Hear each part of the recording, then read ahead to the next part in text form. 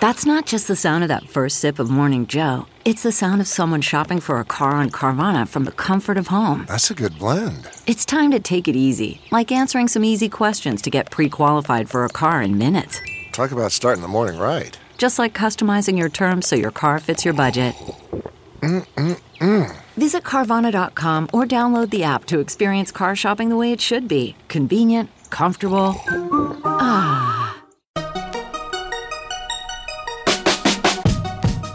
Welcome to another weekend bonus episode of the Tech Meme Ride Home. I'm Brian McCullough. As I said, this is one of the Clubhouse rooms that we did this week. In fact, it's the one from last night. What happened is Chris convinced me that I should split the two rooms into their own individual episodes. So I'm releasing this one from Friday first, and tomorrow I'll post the one we did last Monday night. Topics for this episode include Slack getting into social audio, Microsoft maybe buying Discord and why, what the heck is BitClout? The great Brady Dale from CoinDesk helped us with that one, and more explication of my rant concerning the whole Medium situation. I'm guessing you heard nothing.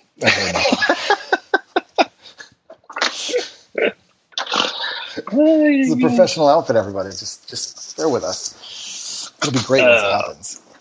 Oh, I have to do the tweet too, also. Be like, hey. Well, actually, once you get your shit together, then I'll tweet it out. I got to figure out why that's not working.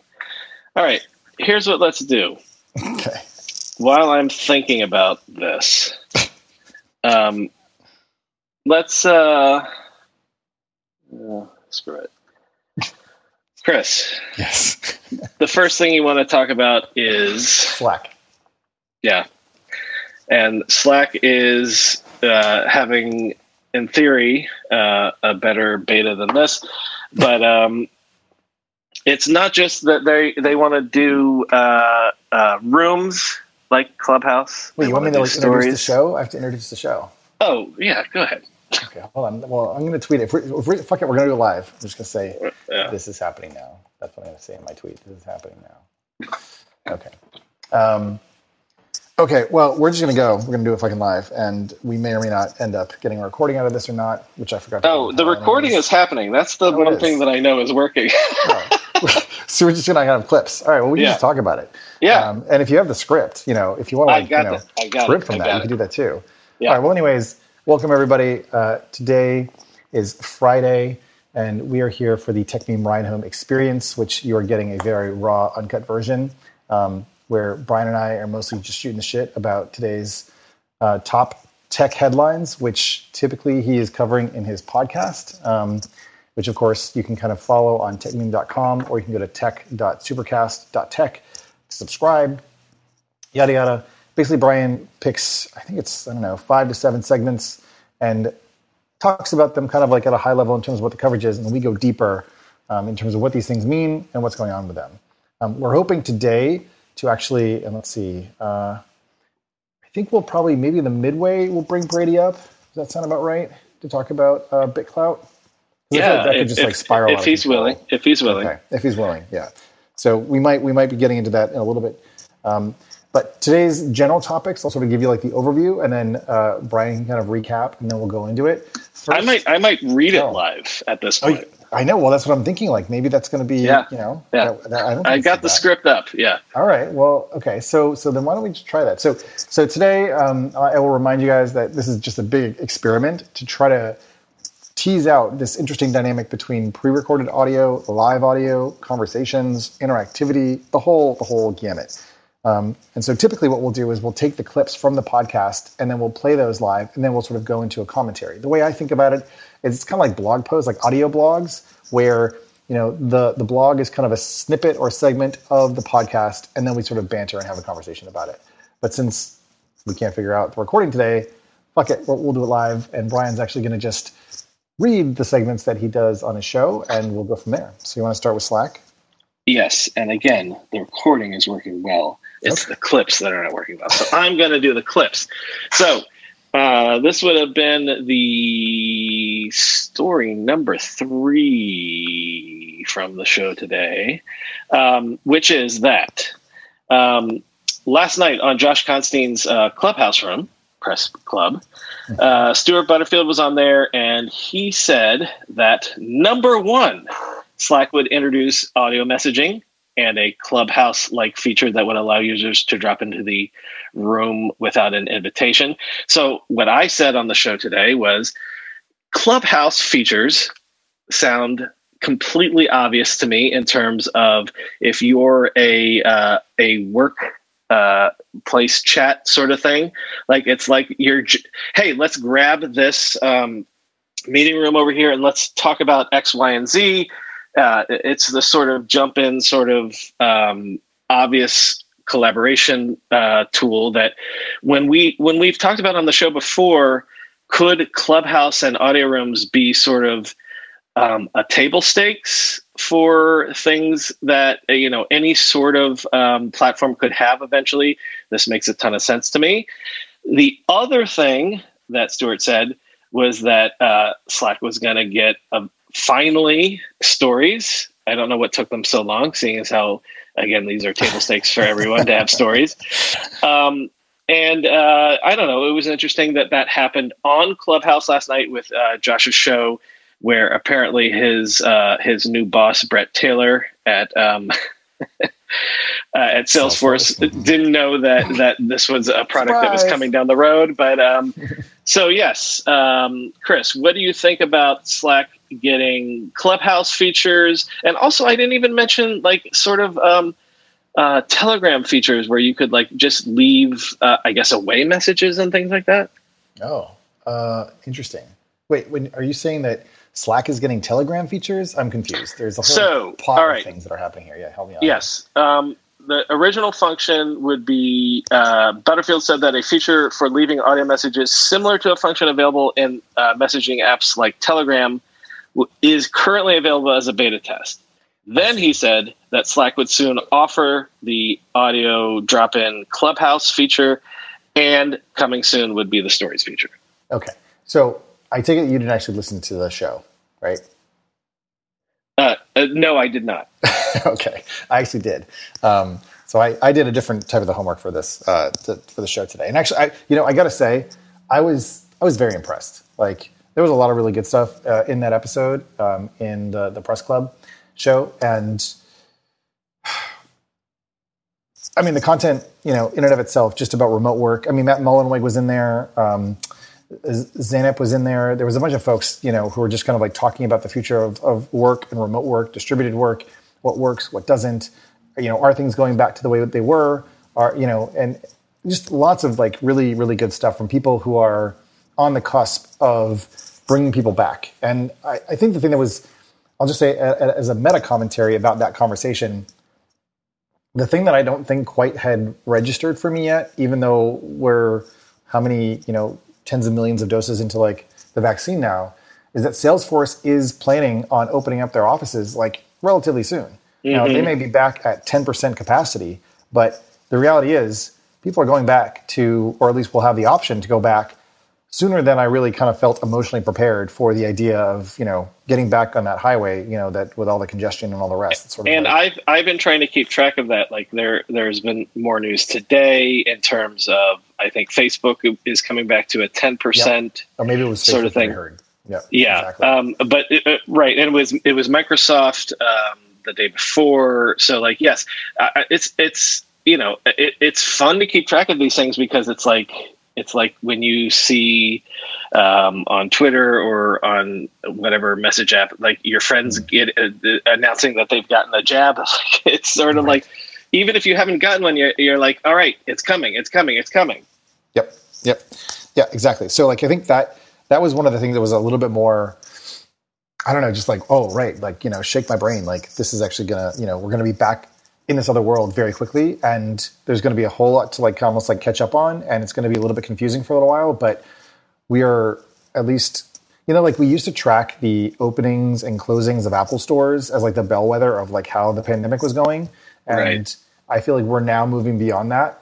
And I suppose I can partially say that since I did travel to, Miami, and I was there, before the spring break riots broke out, and I sort of like saw what, the shit show was that was happening. But clearly people are like, I'm done with this. I'm moving on. Like, I don't care about this fucking virus. Like, whatever. And so the fact that, I don't know, all these things are lining up is very interesting. But all of this is in the context of trying to assess what behaviors, technologies, advances are going to stick around, what are going to continue to be built out, what are going to be added to these tools of remote work. And so what Stuart was saying, and I don't know, he has this, what feels like this great sort of just pragmatic wisdom in the way that he talks about product, where, and I guess, it's funny because I sort of tweeted about this feature when I saw the mention of it this morning, where, Slack's version of Clubhouse should be called All Hands, because it feels as though the future of so many different companies will be or will have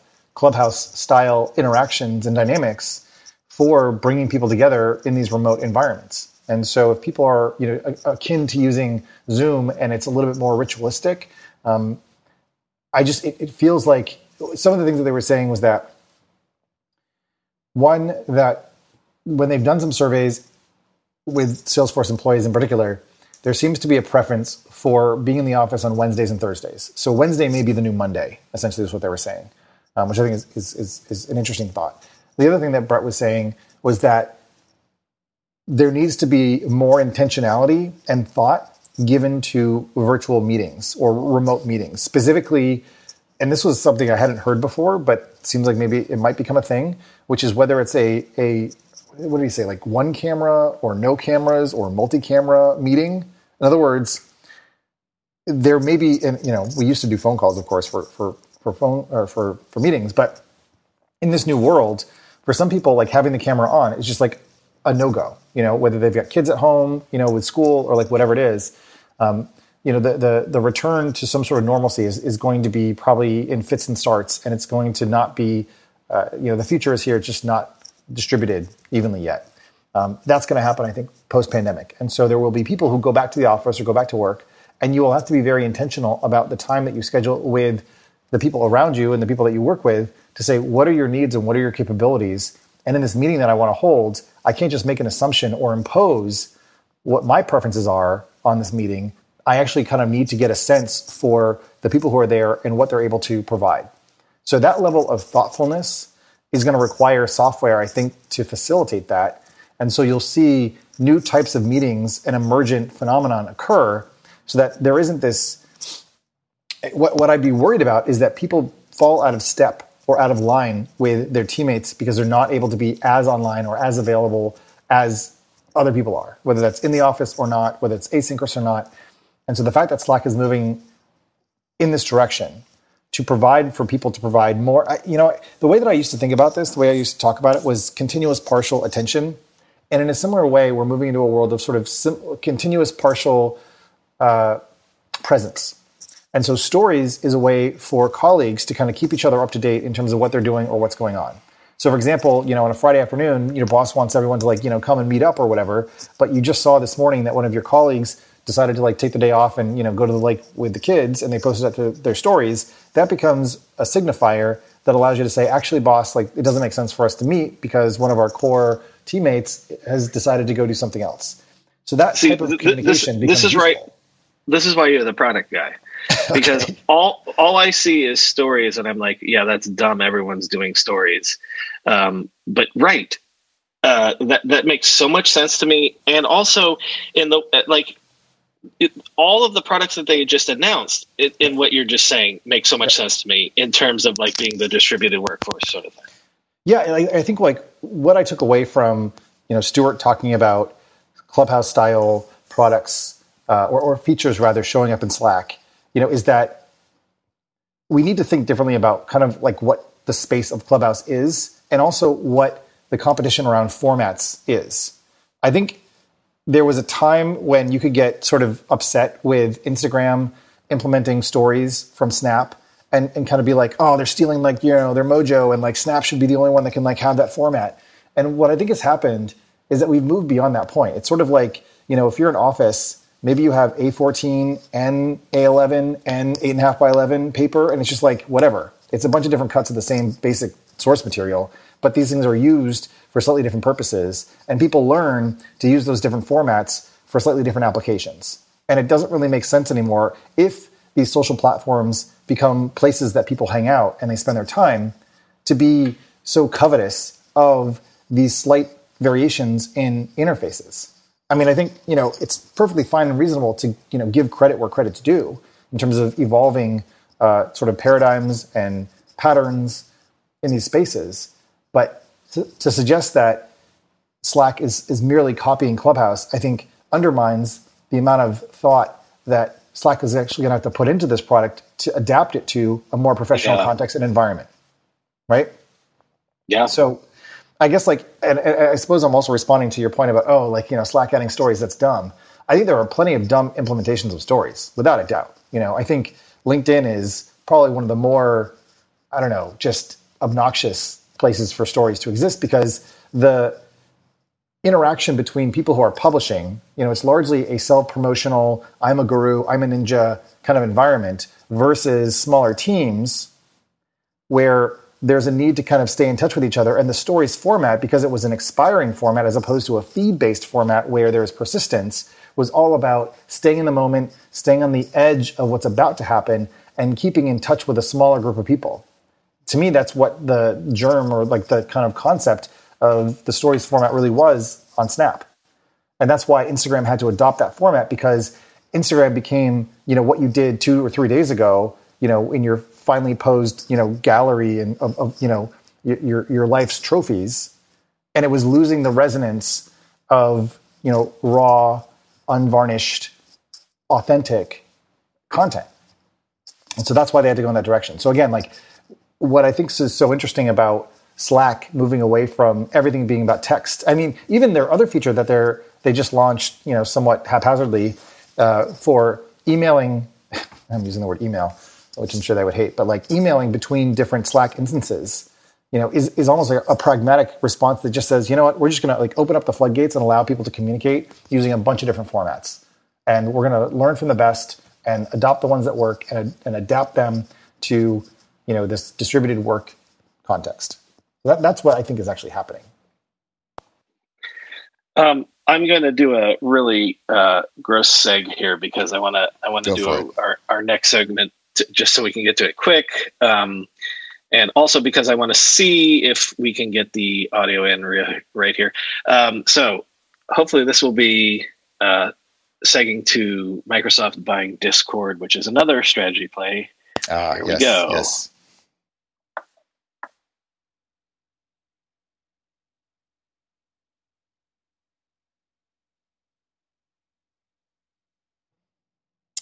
Nope. Sounds like those segments are not working. So I think, Brian, you're going to have to read this one live. Come back, Brian. Come back. We need you. Okay, you're back. That did not work. That did not work. Wait. All right. I just heard myself. Yeah. Oh, well, but I don't think it's working. You know what? You should just read it. Just read it. Let's do this one live today. Well, this is Tuesday. So Tuesday would be talking about how what are we talking about? Well, we're talking about Microsoft possibly acquiring Discord. There was a specific part, though, I believe this was in today's clip, about how Satya has a view of the future. I thought that part was really useful, if you can find that part. Yes. Okay, comfort for me again real quick. Yes, because it's from the long reads today. Right. Yep. Which is why I'm looking for it. So, all right.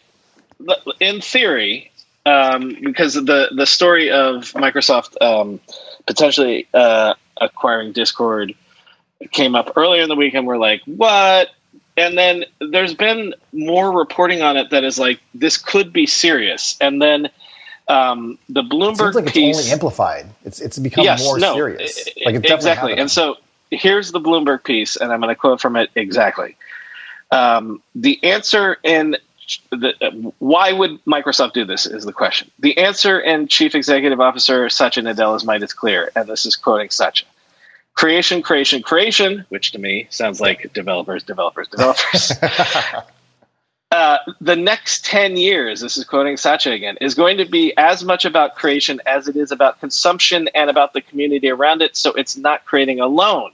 If the last 10 years had been about consumption, we're shopping more, we're browsing more, we're binging more. There is creation behind every one of those, but I see that phenomenon being much more democratized, end quote. And so they continue, for Nadella, the next decade of growth in cloud computing and internet use will be defined not by people watching and buying, but by those who are generating and exchanging their own content in different thriving groups. Nadella is eager to control some of the means of production, end quote. So yeah, that's as good as playing a clip. Honestly, I think you should just do that for the rest of the show. So, yeah, fine. For sure. Okay, you're more reliable than the technology is at this point. However, for sure, I thought that clip was so. I don't know. There was like something deep in that. It's like one of those moments where you realize, okay, now what has been going on like for some period of time with Microsoft is starting to like really add up and make sense. Now, I don't know if Satya has like, a 10 or a 20 year sort of plan or vision. But I do remember a couple years ago where Microsoft had, one of those Nokia style, future vision like types of things or whatever. And I'm sure the HoloLens was in there and a bunch of weird esoteric, products that don't really make sense for normal people. But in this case, I think that's one of my favorite CESs. I went to the last one where it was Ballmer. Where it was the era when it was the HoloLens era, or it was the era after, and it was all about how it was going to be like that sort of virtual reality stuff and things like that. And I'm sorry, I'm looking for the tweet, but like since Satya took over Microsoft, they're up. It's 500%. Damn. It's almost 600%, and I can't find the tweet, but it is more than 500%. Trust me. Go on. Wow. Okay. Yes. Well, so there was a period, probably early in, Satya's tenure where I was skeptical about Microsoft's future. I certainly feel like I battled Microsoft in like the mid-aughts with the launch of Firefox, and Microsoft was definitely the evil kind of enemy. And I don't know, Satya just... Anyways, the point about acquiring Discord and also their efforts to acquire Pinterest and their efforts, they acquired Bethesda, which is probably different. That's the whole Xbox thing. But the point about groups and the point about groups adjacent to Microsoft Teams and the point about the future of work and I would say, young people in particular and digital natives, all of that implies a need to win and curry favor and to be where those like that generation like lives and hangs out. So Discord is that place. Discord is GitHub is probably so I would say if you put together GitHub, Discord, and Pinterest, and you kind of put them in a blender and put you don't flambe in a blender, but imagine like something like that, and you mix these things all up together, you start to have the contours of an interesting like strategy around building, creating, and then curating in small groups of sort of conversational like interactions. And really, I mean, I guess it's not too dissimilar from like the Facebook playbook, where it's like you're buying attention, you're buying activity, you're buying the real estate that people are spending their time in. And that is unusual for Microsoft, which used to, I think, sort of be more on the we're going to buy basic technology. But instead they're buying whole parcels of land, with these ant colonies of humans, built in them, where there's all sorts of behavior and activities that are going on. And they're creating a whole new, like Microsoft land that I guess if I just like, sort of zoom out, seems way more smart than anything that Google's been doing lately. And I know I'm sort of going out of left field thinking of like Google here, but like having worked on Google's social products, I'm kind of wondering, like, where is Google in the social world in the future? Well, that's interesting that you say that, because I'm assuming you heard me question. I had heard from people that the reason that Google is even doing cloud gaming is to justify their investment in cloud computing, which they're behind on. And I did an open ask this week for people to enlighten me in terms of the economics of that. But also at the same time, I don't know. You don't know? You don't have any insight on that at all? No. Sorry. Let me clarify your point and then refute your point, which is okay. Go ahead. That I do believe. Okay, so there are two sets of behaviors that I think you can immediately sort of tie back to economic realities or necessities. One is that Apple being in the silicon business means that Apple needs to have more products that consume more of Apple's silicon in order for their unit price to go down, right? So Apple needs to figure out how to build more and more products that have more and more CPUs in them that are made by Apple, okay? Like strategically put. In a similar way, Tesla needs to eventually have more products that require more batteries because of all their battery tech. They need to basically have, their unit price go down. Just like Google sort of like, needs more websites to add on Google Analytics, so they can run, so they can have a better view of like the advertising world and they can have a better auction for that. So once these companies dig into a certain technology stack, then they need to find customers for that. And the point that you're making about the Google Cloud or Amazon Cloud or Microsoft Cloud and Azure services, which I think was the point that you were making, is a reasonable one. In other words, Microsoft needs to find more customers to put Azure on. Maybe that's true. Maybe that's true from, again, like, they can reduce their costs by having more people taking advantage of it. But like, if you bought the company, they're not really paying for Azure, right? Because they're you. So that doesn't really seem to make that much sense to me.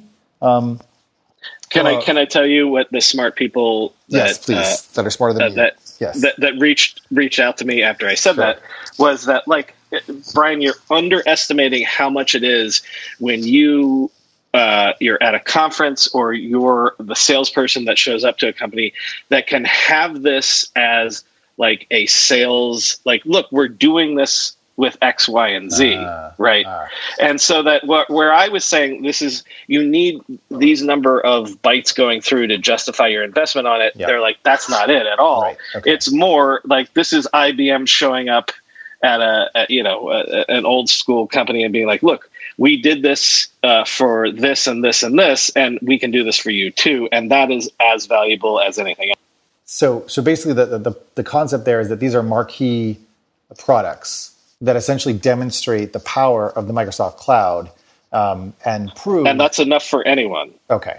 That's interesting. Since I don't work in software sales, I don't have an intuitive vibe about that. But and here's the reason. Because it seems to me that I could justify or come up with sort of like a strategy for Microsoft's future when it comes to, whether it's building out the future of, Bing, let's say, or advertising services or subscription services by buying up these really valuable properties. And again, putting Pinterest in that, place, GitHub. Like, I thought it was very interesting, when GitHub ended up with Microsoft. Like, that was something I never saw coming. I mean, first of all, given that, Microsoft shat all over open source for, a generation. And then clearly Satya comes in and says, it's not about Microsoft, it's not about open source, it's about how software gets built, and it's about buying the place where engineers and developers spend their time. And maybe there's, some splash that occurs onto the Azure, marketing side, but it just seemed like Microsoft wanted to be at the center of what was going on there and to buy the team that had built that thing up. Right, and if we're taking Satya at his word, that is creators. Yep. That is literally what I just quoted from. And right, exactly. Like, I can see that. Like, that's strategically smart. Zuckerberg says the same thing, right? The future of Facebook is about small groups. And I just think that it's really about, being the place, owning a lot of that stuff. And so, again, just to be clear what Brian and I are talking about, we're trying to sort of read the tea leaves on why Microsoft would want to buy Discord, why Discord would be relevant for their long-term strategy, and what it would mean. Well, I mean, I can't even say what it would mean for Discord, but trying to understand whether the motivation for this is one that relates to Azure services or whether it really relates to a product strategy around activity and around social and around being relevant, frankly, in building software for people who are spending more and more their time in virtual environments, right? Like they couldn't buy Slack. Slack was clearly off the table, even though I think Microsoft might have tried to buy them too. And so when they took a run at Pinterest, yes. Yeah, well, so but like in terms of these group, chat contexts, that have huge amounts of engagement, Twitch is off the table because Amazon owns it, right? And so if Microsoft wants that, they have Teams, but Teams is largely an enterprise product. They want to go, I don't know, it's not really down market, but more towards the consumer space. And so anyways, that'd be interesting. If Discord rebuffs them, I'm not sure exactly what that will mean. I don't know if they'll be, this is one of those moments for you, right? Where it's like, this is like their Snapchat moment where they decide not to get bought out by the behemoth and they stay independent and do their own thing. And frankly, before we leave this, I think I said this when I introduced the idea earlier this week.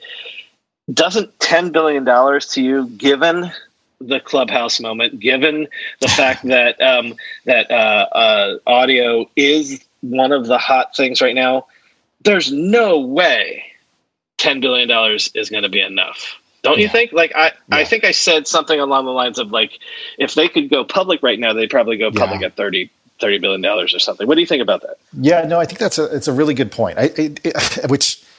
Even to talk about like numbers at that scale is kind of ridiculous. But on the other hand, yes, that is where things are, and it turns out it's really hard to build things that have value, that have engagement, that are sustainable, and you've got to like pay back the investors and like all of that stuff. So there's sort of a cascade of pressures that would suggest that Discord should stay private, or not private, but not be bought out.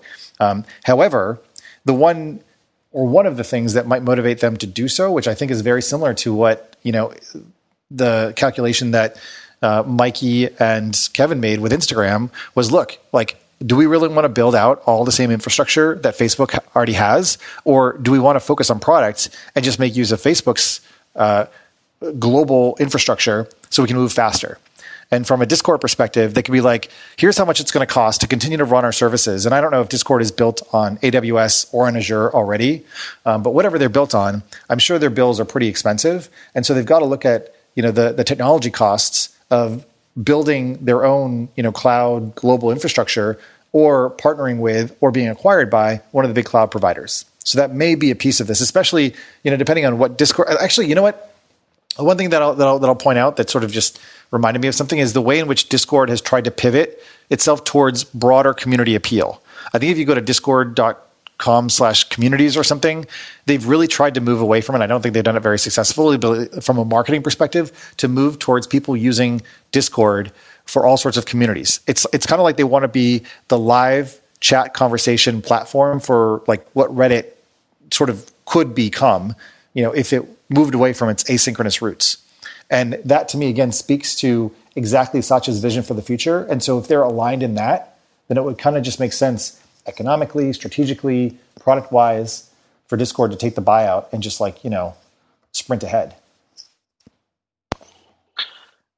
Chris, do you want to reset a little bit? Not to use that term, but I'd like to do the BitClout next, but just reset. Bring Brady up?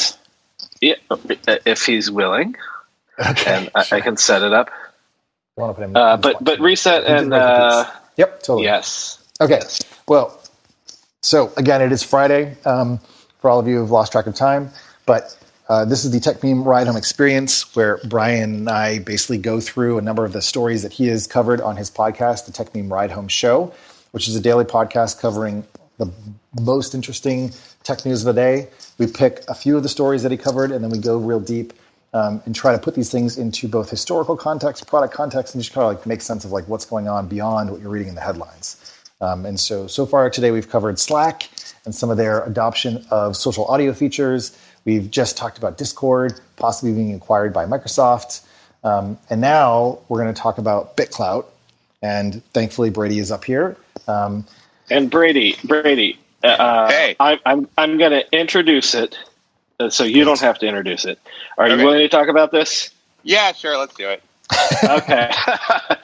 Okay. So I actually didn't do BitClout the whole week And then I did it as a weekend long read, and I referenced something from Axios, something from TechCrunch, but then also a piece of yours was referenced. So I'm going to read a little bit from the Axios piece, and then if Chris wants to talk about it first, because I believe he's already on there, and now apparently I'm on there too. And I bought some of you today, by the way. Oh, and I bought some of you. I own you. See? Oh, we own each other. You ready? Yeah. Okay, let's do it. So this is quoting from Axios. All right. BitClout takes the profiles of popular Twitter personalities and ascribes a dollar value to their output. Participants can then buy and sell various creator coins with Bitcoin and ideally profit. And with Bitcoin, we should come back to that because you can only put it in, can't get it out. At the top of the pack is Elon Musk. Run-in-the-mill crypto influencer is fetching around $500. Elon Musk is commanding $70,000 per token. So essentially, you're ascribing a token to each person. And then we should point out, hugely controversial because certain people are like, well, no one gave anyone permission to put me or Chris or Brady on the blockchain. And let me kick it to Chris first. Chris, because you and I have we've done NFTs and stuff together. Yeah. When did you get on this? Because you didn't tell me about it. I think I did, but it was probably one of those things where I was like, oh, there's Messina again, doing whatever. God, how did I find out about it? It's been such a weird journey and I was traveling this last week, that there were just moments where I'd kind of see something happen or see something on Twitter, and then I'd kind of jump over to and it's at bitclout.com. And in the beginning, in the early part, you'd go and there was just this there was a black kind of page, all black, and then this cryptic red countdown or something and text, and then you had to get the password from someone, and it was all super sketch. But on the other hand, I was like, hey, you know what? Here's an opportunity to get in this thing and to figure out what it is, and the concept is kind of curious to me. And so the whole, I think, idea and why why I'm excited by, or at least excited isn't the right word. There's some sort of exacerbation or kind of perturbation. How about that? I'm perturbed. I'm perturbed by it in some way. It could be positive or negative. I don't know. I'm just affected. And it's that, given that the NFT hype is, still ongoing, and there's some really interesting things and dynamics that are happening there around ascribing artificial scarcity to the digital marketplace. Now we're financializing humans. And of course, we have a horrible history of that, long term. But nonetheless, there are a number of efforts that have come out where you can kind of invest in someone's future potential. There are schools, I don't know if it's Alt School or one of them, where essentially they'll give you a free education, but then they take 10% of your earnings for life or whatever. Is that Lambda? Maybe? Lambda, thank you. Yep. Yes, exactly. So there are some ideas around financializing people and their future potential, but nothing that is so kind of on the nose and so straightforward. And the other thing about it, of course, is just the story is, God, it's weird. And I'm sure, Brady can dig into this a little bit more and help us understand this. But, you've got a bunch of pretty prominent VCs, who are either in the crypto space or crypto adjacent. I mean, even Sequoia supposedly has invested in this, and I don't know if any of this has been confirmed, but there's a slide deck going on with investors. Right. Andreessen's crypto. Listen. Mike Arrington, yeah, exactly. So there's a bunch of folks who are in this, but it's not launched yet. It's supposed to launch this coming Tuesday. And again, you can buy. So the thing that's most interesting about it is that if you get in early, you can buy these creator coins, and there's only a certain number that are minted, and then the price basically goes up on a bond curve. And so if you buy someone early and then they become famous later on, then you've actually potentially made a bunch of money because their coins become more in demand the more successful or prominent they become. When you go through airport security, there's one line where the TSA agent checks your ID and another line where a machine scans your bag. The same thing happens in enterprise security, but instead of passengers and luggage, it's end users and their devices. These days, most companies are pretty good at the first part of the equation where they check user identity. but user devices can roll right through authentication without getting inspected at all. In fact, 47% of companies allow unmanaged, untrusted devices to access their data. That means an employee can log in from a laptop that has its firewall turned off and hasn't been updated in 6 months. Or worse, that laptop might belong to a bad actor using employee credentials. Kolide finally solves the device trust problem. Kolide ensures that no device can log into your Okta-protected apps unless it passes your security checks. Plus, you can use Kolide on devices without MDM, like your Linux fleet, contractor devices, and every BYOD phone and laptop in your company. Visit kolide.com/ride to watch a demo and see how it all works. That's KOLIDE.com/ride, kolide.com/ride. Let's be real for a minute. Most guys would wear a t-shirt every day of their lives if they could. The problem is that most t-shirts are not acceptable to wear at work or out on a hot date night. But today's sponsor, Cuts, has finally changed that. Cuts t-shirts are such high-quality, wrinkle-free, and so buttery soft that you can look like you're dressing up even when you're dressing down. Yeah, you heard that. Wrinkle-free. You never have to substitute comfort for fashion ever again. If you see me in a t-shirt, it's likely one from Cuts. I'm also a huge fan of their AO 5-pocket pants, the right sort of step up from jeans without going all the way into dress pants, like literally my ideal Venn diagram of professional looking but comfortable feeling. When you touch something from Cuts, you can immediately feel the quality. Their proprietary fabric blends are ridiculously soft and breathable, they don't wrinkle, and they look way more expensive than they actually are. For a limited time, our listeners get 20% off your entire order when you use code RIDE at checkout. That's 20% off your order at cutsclothing.com with promo code RIDE. Please support our show and tell them we sent you. Experience the perfect blend of style and comfort with Cuts Clothing. Cutsclothing.com, promo code RIDE for 20% off. And Brady, I want us both to shut up, Brady, because I feel like you're more perturbed than most. So please, Brady, go ahead.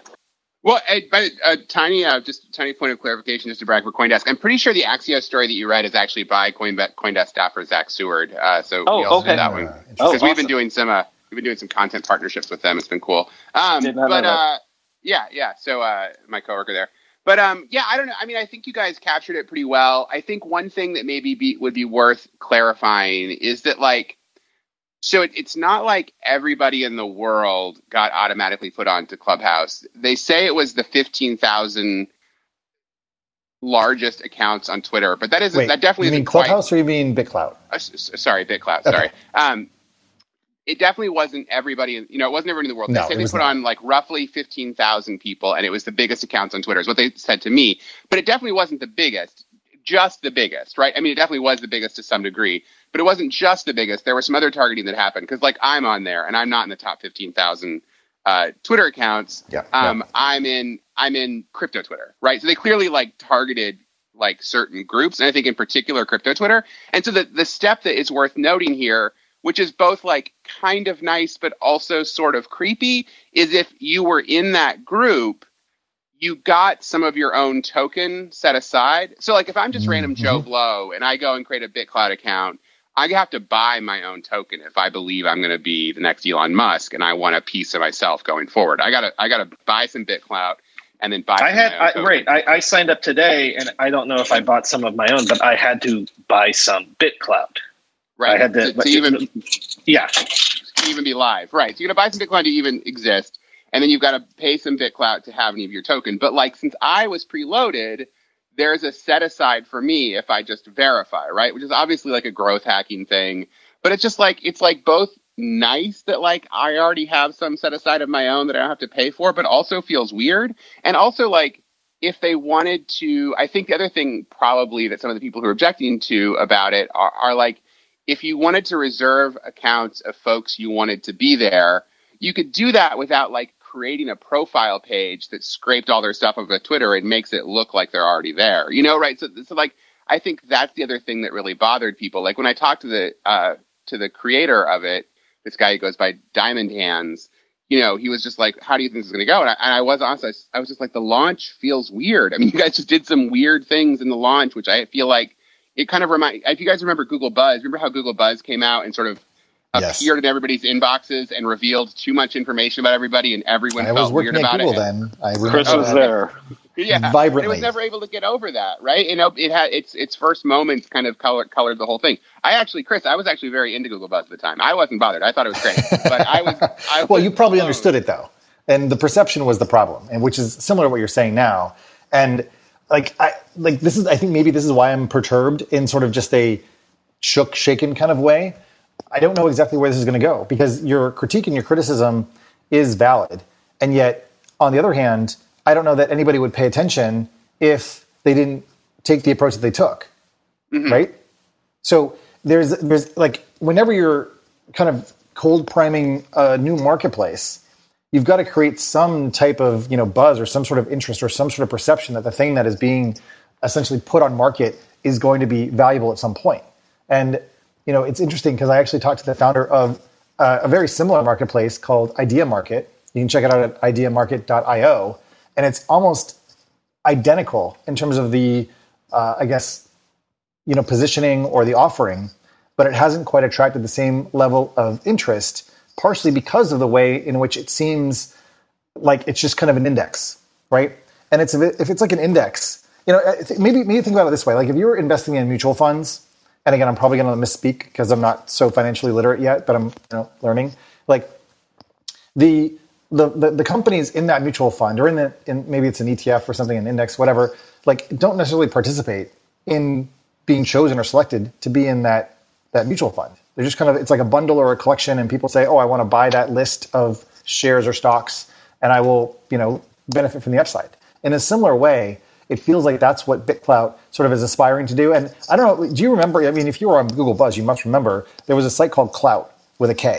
You remember that? Yeah, sure. Yeah. So it was very into my Clout score. Yeah, I know. I mean, like, it was your self-worth, I mean, like, back then it was like, how many backlinks do I have, and what's my Technorati score? And I know I'm like, aging myself, but these ideas have been on the social web for a long time. And the previous iterations of this were like just completely unaccountable. They weren't always transparent, and there was a lot of manipulation, and I wouldn't call it fraud, but it was really hard to measure the integrity of the accounts that you were interacting with on social media. I mean, literally as it was, anybody could be a dog, anybody could be a brand. People, used to claim, random usernames on Twitter and, pretend that they were Coca-Cola or something.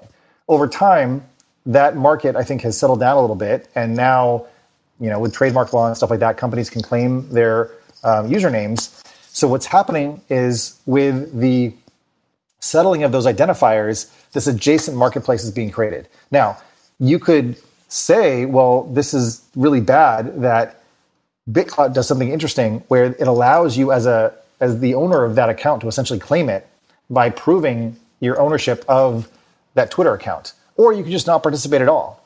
But it does create at least a perception of something that might be extortive. Is extortive a word? I don't know. Where you're being extorted to participate because you are being bought and sold, and there's a set of tokens that are essentially reserved for you as a gimme that's like dangling over your head, like, hey, here's $15,000 if you want it, but if you know that's totally fine. You have to participate, And so that's the thing that I think is really interesting about what they've done, for better or worse. One of my favorite tweets is this guy. He's a big crypto Twitter guy. Crypto Cobain was like signing up for it, and then he's like, I'm signing up for BitClout, and then his next tweet is like, did they give me $200,000? What the hell am I looking at here, right? Like, it's just like it also does it in these very big numbers.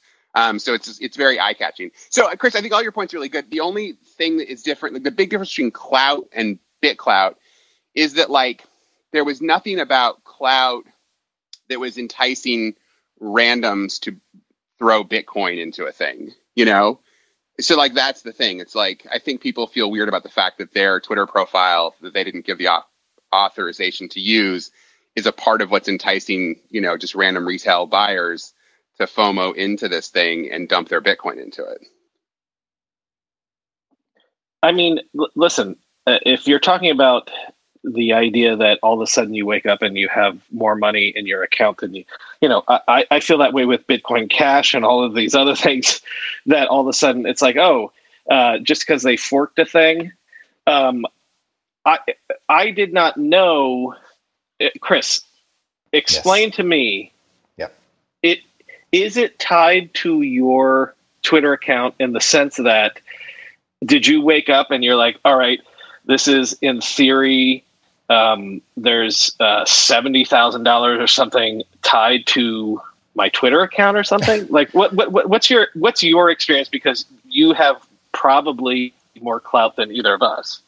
Well, right. So the thing that I worry about with BitClout is the type of popularity contest that it supports or promotes, right? I mean, with Elon Musk is no longer at 70K. He's now at $84,000, right, for his coin. And similarly, like my coin is priced at $1,400 or something. But really, it doesn't mean anything because it's in sort of like this virtual space, and there's no way to extract or withdraw funds right now. Now, maybe it'll happen over time. And, I do recommend for folks who are, listening in this room and hearing about this thing for the first time and be like, what the is going on here? I do recommend reading the white paper because it's maybe 2 or 3 pages long, and it does talk about the mechanics, and they're relatively straightforward, which is something that I found to be somewhat both like refreshing and also made me more excited about it.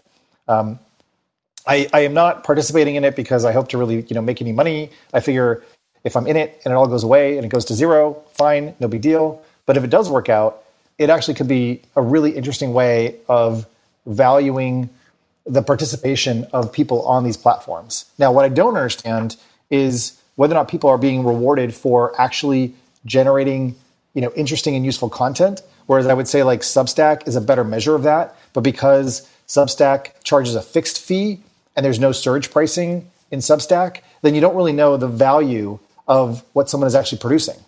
Whereas BitClout attempts to put some value over time that increases on the way in which you participate or create value. So I can speak to that. I know the plan is, so I don't think there's much there yet, but the idea is this is ostensibly this decentralized database, and different nodes can build different instantiations of it. So you could create a node that made it very easy for you to be like, I make a newsletter that you can only read if you have like $4 worth of my coin.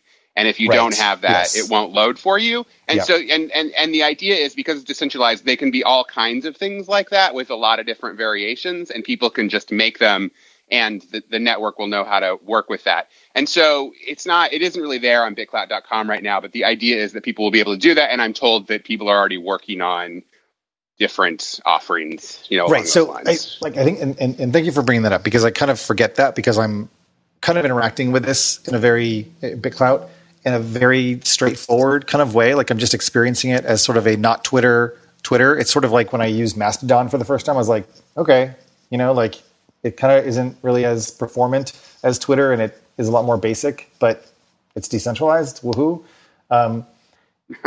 But those types of applications, I think, is or suggest where this could go. That becomes very interesting.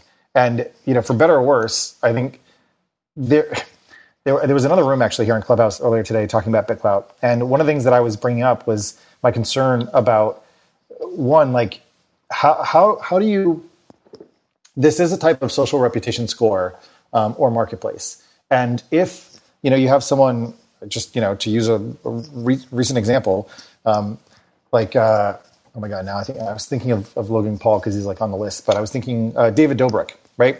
So you have someone who has like really good clout and sort of reputation score up until a week ago. And suddenly everybody wants to sell his coin. Right. His coin goes down considerably. Now, there is a real financial and significant hit to his ability to, to fund things or to have access to things, because in this marketplace, he's actually been punished. That's really interesting. It's really scary, but it's interesting. And it's something that doesn't really happen. There's like a lot of things that go on with cancel culture, and yet people persist or survive it.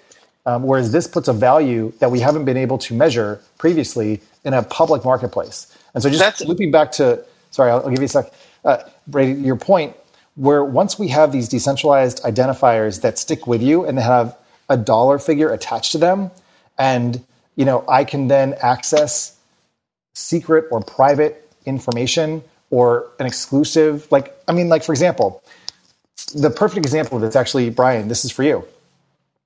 I am a paid subscriber to the Techmeme Ride Home show.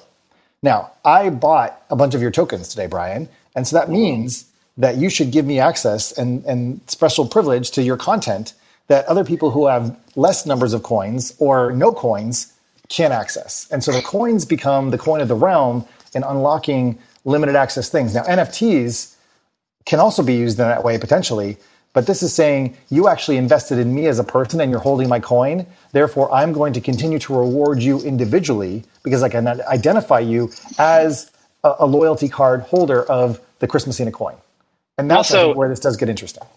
And it was me, as always, that was trying to interrupt you because that's how we do. Okay. This is really old school, but there was a thing that might still exist called the Hollywood Stock Exchange. Okay. From the beginning of the internet, because I played it in 1996 when I was a freshman in college.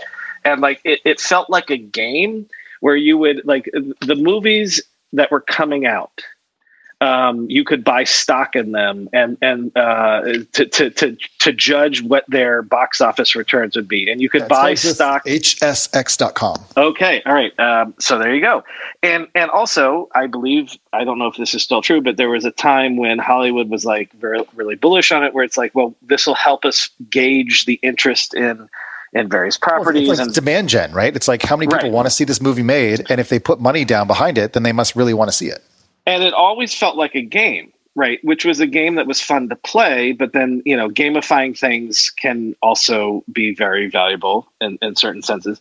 So to what degree are we talking about, you're talking about market manipulation and how reputations could rise and fall and things like that. So like, it's almost like, to what degree would any person's value rise and fall independently of what is ever happening?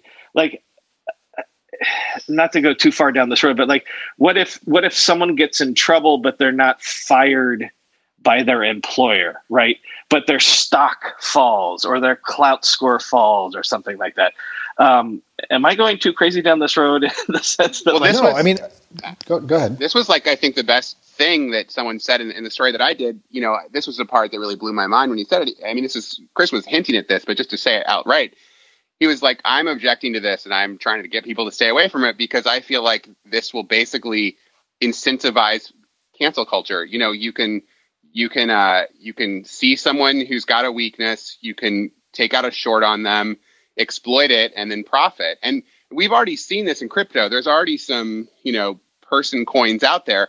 There was a drama last summer that happened. One of the people involved in it has a personal coin, and the guy's not wrecked, but you could see the hit in the price on his coin during this drama that went down. So we already know that that's feasible to do. So it does seem weird kind of giving people a financial incentive to take people down, and that could be. But at the same time, do you think that it might be possible? And again, like I want to be realistic and not naive about, people and how they behave, but that maybe there is a possible pro-social beneficial aspect that if you do behave in a certain way that you will be rewarded and you'll also have a certain number of fans. I mean, I think that the Dobrik thing is really interesting.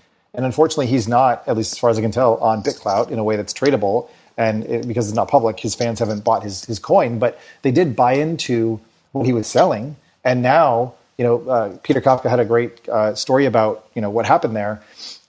He's lost a lot of credibility. He's lost a lot of sponsors. So I guess maybe the thing to think about in this moment is that Dobrik loses a lot of his corporate sponsors, but his fans still stick with him. Whereas BitClout actually allows your sponsors to be the actual people who are consuming your content as opposed to commercial entities that are drafting off of the attention that you're assembling. And that direct relationship makes you much more accountable to the people who own your coin. Now, that isn't to say that there won't be distortions. And if someone comes along and buys all my coins and I'm beholden to them. And again, it can become very, very nasty.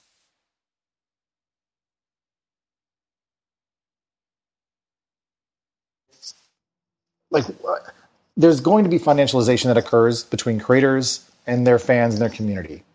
And the question is, how do creators maintain their own sense of self and their own autonomy to make the right choices for themselves that are ideally healthy and, good, whatever good is, when fans may increasingly have, I don't participate in the OnlyFans universe, but to me, this feels somewhat similar or adjacent, where there's a direct monetization relationship between people who are essentially OnlyFan coin owners, which are just the subscribers, and the people that are providing the services through OnlyFans. So how is this different, and how is this the same? I don't know. Okay. Yeah, it's a tough one. Well, I do. The short answer is I think you're right that there'll be some cool things that come out of it. Look, my initial reaction to it was like I think the automated market makers they have built in are cool. I like the idea of all the different, if you, like you said, read the white paper, the ideas that they were throwing out there. I think there's a lot of cool stuff there. Fun thing on OnlyFans, I don't know this for sure, but I was talking to a scholar who's done some work in that area today, and she happened to tell me that apparently the biggest way you make money on OnlyFans, really, like once you're big, is you basically help smaller people become bigger and they pay you for it. Yeah. Wow. Yep. And so it feels like that. Shout outs. Also, you're selling shout outs. Yeah, that could also, sort of spread beyond that world, Just to be clear, like that behavior, right? A shout out on OnlyFans is the same exact thing as someone who has a lot of followers on Instagram putting a brand in their stories and doing a shout out. Except for right, or it's old school entity, affiliate. It's affiliate marketing. Yeah. Well, this is a little bit more direct, where it's like sure. Right, but you're ratcheting or scaffolding off of other people's notoriety, and then people are paying to gain access to your audience. Okay, well, so we've been going an hour, and Brady, I'd love for you to stick around. If anybody from the audience, has something to say or want to contribute to this conversation, if you got questions, I would like to invite you to raise your hand when you come up. Ideally, keep your any introduction to be super, super minuscule. And then if you've got a question, make it a question, not a statement. And can I jump in here real quick to say, because we didn't put it on the title, we are recording this and we would like to use this for a Tech Meme Ride Home podcast. So if you do jump in, please understand it's being recorded and we'd like to use it at some point. But yes, go ahead, Chris. Yeah. Well, let's see. In terms of, I guess I'm trying to imagine. So supposedly the password that is necessary to get into this site is coming down on Tuesday. And so that'll be the day when everyone can join, and who knows what's going to happen.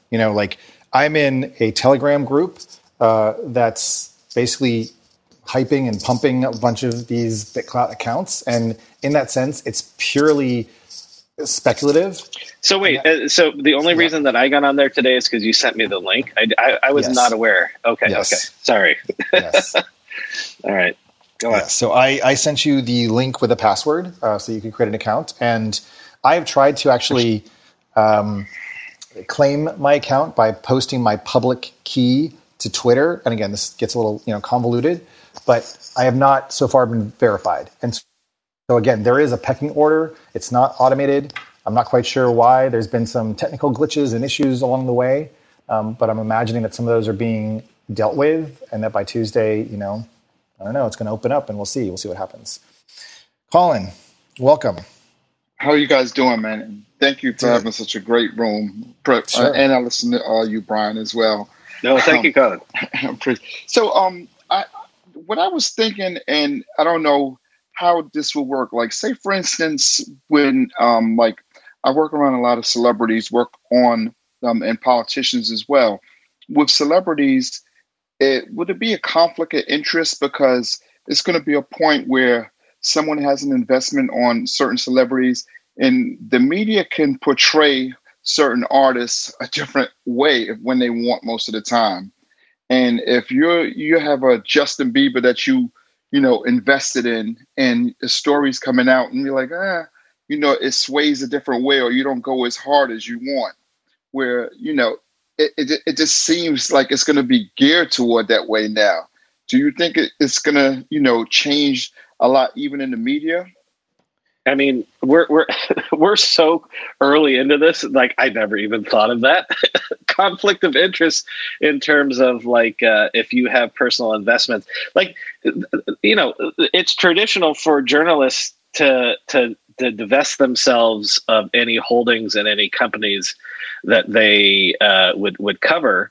So yeah, I mean, and we're talking about people right now, but like, you could, in theory, this could expand to, I don't know, anything, like to Major League Baseball could be something that you would buy into, or Ford could be something that you buy into. Like, so, forget about stocks. Like these could be, third level investment things like that. So I never even thought about that. I mean, it's possible. Probably it will happen. There are no rules, no regulations. We are in a very uncharted open territory, but we also have a sense for how humans behave over time. And so, my message, I just want to be clear, because I don't think said this, is like, buyer beware. Realize that if you participate in this type of system, whatever you put into it could absolutely go away tomorrow. Like, there might be nothing left, and it's like anything else. These are very early days, and these are interesting ideas and concepts. And what I like about it is that it exists, and you can play with it, and you can kind of like get a sense for what a marketplace of this nature might look like, especially before we see a lot more financialization happening on Twitter directly. For example, I know, and Twitter has talked about how they're going to be adding tips to Twitter Spaces. How does that manipulate or change the dynamic of how people interact? Already, one of the things that I'm noticing is I'm getting spam on BitClout for other people who have coins asking me to buy their coin, and then they'll buy mine. And then that will create a pump between both of us, and then we'll make more money. And so that lack of, at least as far as I can see, even though there's something called the BitClout Explorer, which allows you to go in and look at the transactions that are occurring, is going to require a type of data journalism to intersect with this context to try to make sense of the financial machinery that's sort of underlying all of this. So there's going to absolutely be weird shit that goes on. It's going to be a little bit different than the players who were doing the stuff before. Can I jump in just two contextual things that might be helpful for folks who are listening who aren't super crypto? One thing that's worth knowing about BitClout is like, and this is true for lots of things in the cryptocurrency world, is there's not really a company. Like, well, there explicitly is no company that's doing BitClout. It's run on this blockchain. It's distributed. It's controlled by people who have the BitClout token, which is obviously right now mostly the people who made it. But like, that's going to be distributed over time, and they want to fade out into the background like Satoshi did. So one of the things you have to shift your thinking of about these things is it's not like there's a BitClout CEO that you can go to, or like BitClout HQ that you can visit. It's just different in that way. So that's just a worthwhile thing for people to know. And just a really quick thing I want to say, following up on your point, Chris, is the thing that the other concern I had about BitClout isn't really a concern. It's just that like every time we've seen a social network that enabled its users to profit, it just like that's become the obsession, and it isn't really that fun because everyone's just trying to make money. We saw that on like Tau or Sue, I think it's called Sue, and like Steam, and just like a bunch of these. It's just like when it's about money, it just gets very focused on the money, and it isn't really about like fun interaction. So we haven't even brought this up. Brady, what do you think about the notion that people can get Bitcoin in right now and no one can get it out? Like that's raising some red flags for people. What do you think about that at all? So I don't think BitClout is a scam, like sort of in the sense that like they're just want to take everyone's Bitcoin and run. I don't buy that. I think the people who are involved are, credible enough that that's not what they're doing. I understand why that's freaking people out, and the optics are weird. I confirmed that Coinbase Ventures invested for sure. So I know that that's the case. So that's a major exchange that, they're probably not going to add BitClout tomorrow. But if they invested, it's probably on their radar to do. So, and they've got Huobi in there. They say, I think they do. So that's another exchange people could get to. So I think it'll happen, but and it's hard for exchanges to add things before they have any track record too. So I don't think that's a big concern, but I can understand why it freaks people out optically. Yeah, yeah. I mean, if all of this works out, it'll be very interesting, right? If you can actually go to like Coinbase and, buy these coins or buy the BitClout coin and then buy some creators. And again, like it's important to note that you don't need to buy a whole coin to be an owner. It's similar to like Ethereum. And if you've had any experience with that, you know that like, one Ether or one Bitcoin can actually be fractionalized down to like a very, very low or high decimal number. So in that sense, it would be interesting if everybody that you followed on Twitter was actually someone whose coin you bought, and maybe it cost you 3 cents, to buy that, but then you kind of own it. And then if that person accrues a huge number of followers over time, then you'd also benefit in that upside. Brady, I totally agree with what you're saying though about introducing financialization into social media, that it hasn't worked and it creates a whole bunch of distortions or possible distortions in the behavior of the network. But I also feel like we're moving into a world and a younger generation where there's an assumption that, they learn the lesson that if you're not paying, then you are the product. And I think they're kind of done with that arrangement. There's been enough YouTube influencers who are like, fuck you, pay me, where they're tired of, Google making all this money off of the content they're producing. And so they want a different arrangement.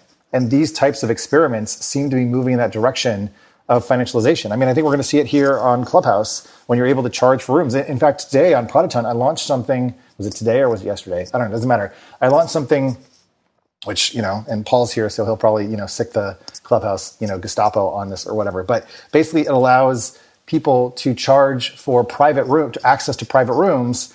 And it's going to happen. It's going to be here. And so if it becomes normal for people to spend money on things, that is going to cause more currency to flow. And so the preoccupation with money being the core of a social media platform maybe becomes less of a thing because it's just so much more common and so much more normal.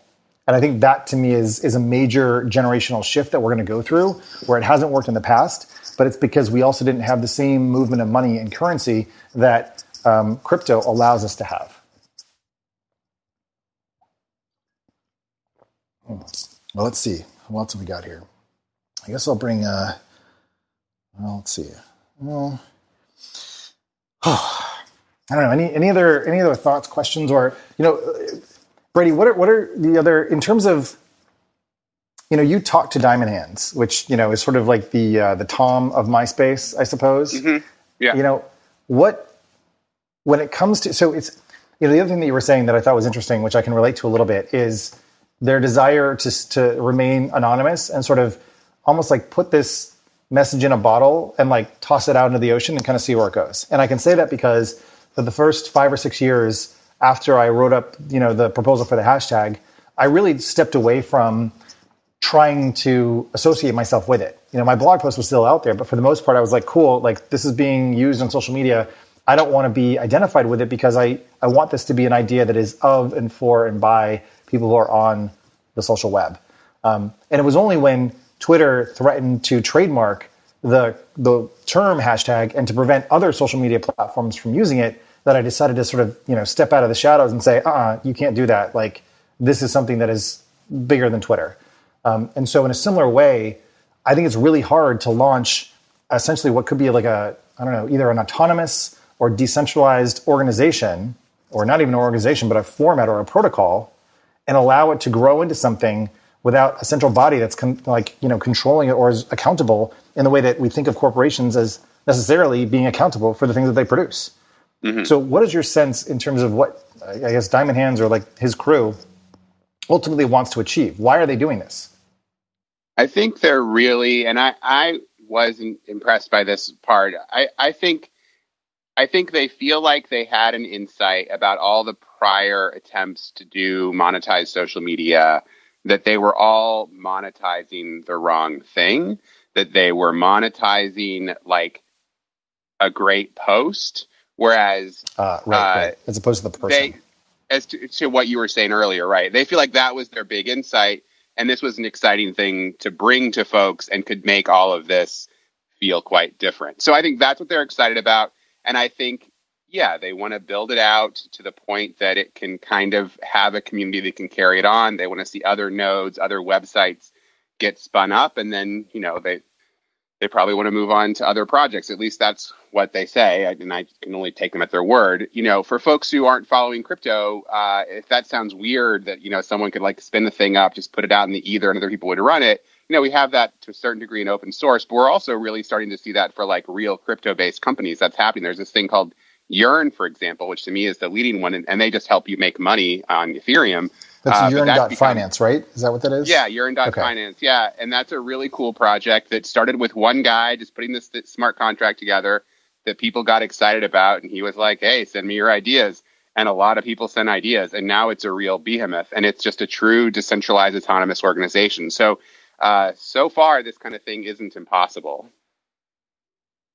You raised something really important. I feel like we're kind of at an intersectionality, and I feel a little bit weird bringing this up, but so many conversations on Clubhouse end up talking about crypto, but for people who feel like they're in the crypto space. And to me, I guess I feel like that opportunity that we have, and that Brian and I have, is to be hopefully kind of like bridge builders, because like I'm not deep in the space. But I will say that, when I was working in open source, one of the perceptions of open source, and this is back in like 2004 and 5, was that it was like a communist plot to take over the capitalist system. That sounds like a crazy idea, but you think about crypto, and crypto sort of has like the same kind of, pirate vibe to it. And so it's somewhat off-putting.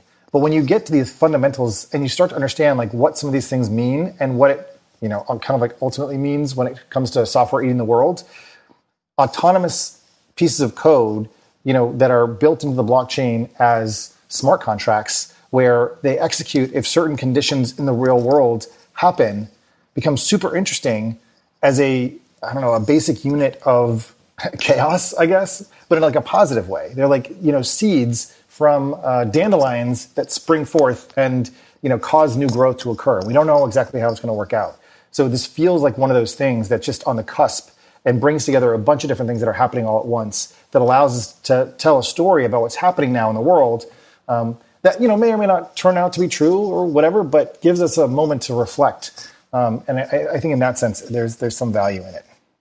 It's something new under the sun. Yeah. Or an alternative sort of perspective. John, welcome on stage here. I think, we've had a phone call before. So I just brought up John. John is building the pro-social design network. He and I have had a number of conversations kind of about how to build social technology that is sort of pro-social and humanistic. But anyways, John, what would you like to contribute?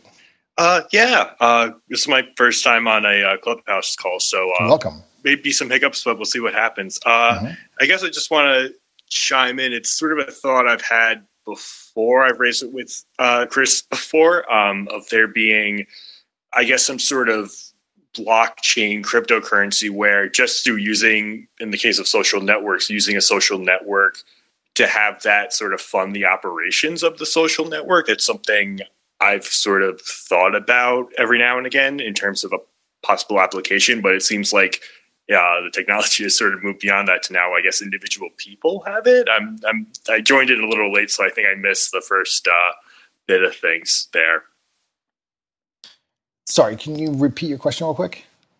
Oh, my question. I guess, is that a feasible application of the technology where this blockchain stuff, where through using, I guess, some sort of Ethereum cryptocurrency, you're able to have a social network fund its operations instead of using ads? Sort of like, I think Brave kind of does this in a sense. Yep. So I'm wondering if that could possibly apply to social networks or at large, so they're not reliant on ad dollars. Again, since there's a whole bunch of stuff that goes on with social media companies getting ads and how that can influence their content. It's an interesting question, and I guess to try to attempt an answer to your question, because I don't understand. Maybe this goes to my previous point about DAOs or decentralized. What are they called? Decentralized something organizations? Autonomous. Yeah. Decentralized autonomous organizations. There's this great book called Daemon, Daemon. It's from a few years back, and essentially there's this future where there are autonomous cars that just like roam the streets as like kind of rabid packs of dogs, and they like attack people from time to time. Anyways, it's super interesting. But like, I sort of visualize these DAOs in that sense, where there's a bunch of smart contracts or rules or just, code that's written and says, when this happens, do this, and when that happens, do that. And it just kind of runs on the blockchain. And there's not really, a company. I mean, maybe there's a company or people that are contributing to it, but it's a little bit like, Wikipedia or Firefox or something, where there's kind of, contributions made to the underlying, code that runs it, but more or less it's leaderless. It's like a leaderless organization, which again is super interesting and cool. But yes?